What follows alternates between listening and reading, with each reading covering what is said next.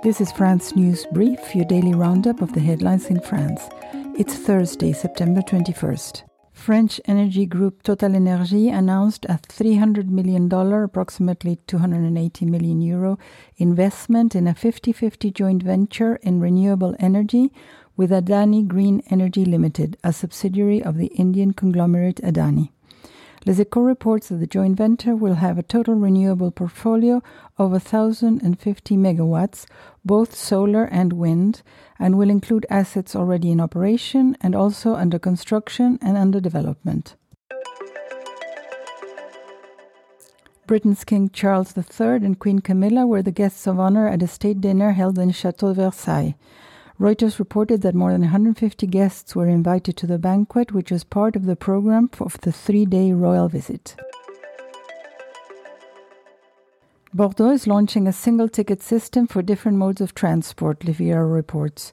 Starting in December, one same ticket will enable passengers to travel by tram, bus, self-service bicycle and train in Bordeaux and surrounding area. Fifth-generation art collector Guy Wildenstein is back before a French court this week, battling a multi-generational alleged tax fraud case, Euronews reports. The trial is expected to last until the 4th of October. Supermarket groups in France could demand price cuts of up to 2 to 5% from food manufacturers in upcoming negotiations, Reuters reports, citing the head of retail group Les Mousquetaires.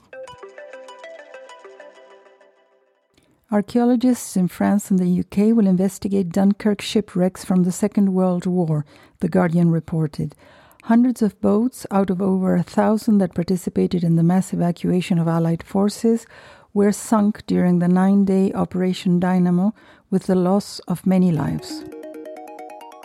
Thank you for listening to France News Brief, your daily source for the headlines in France. Stay informed.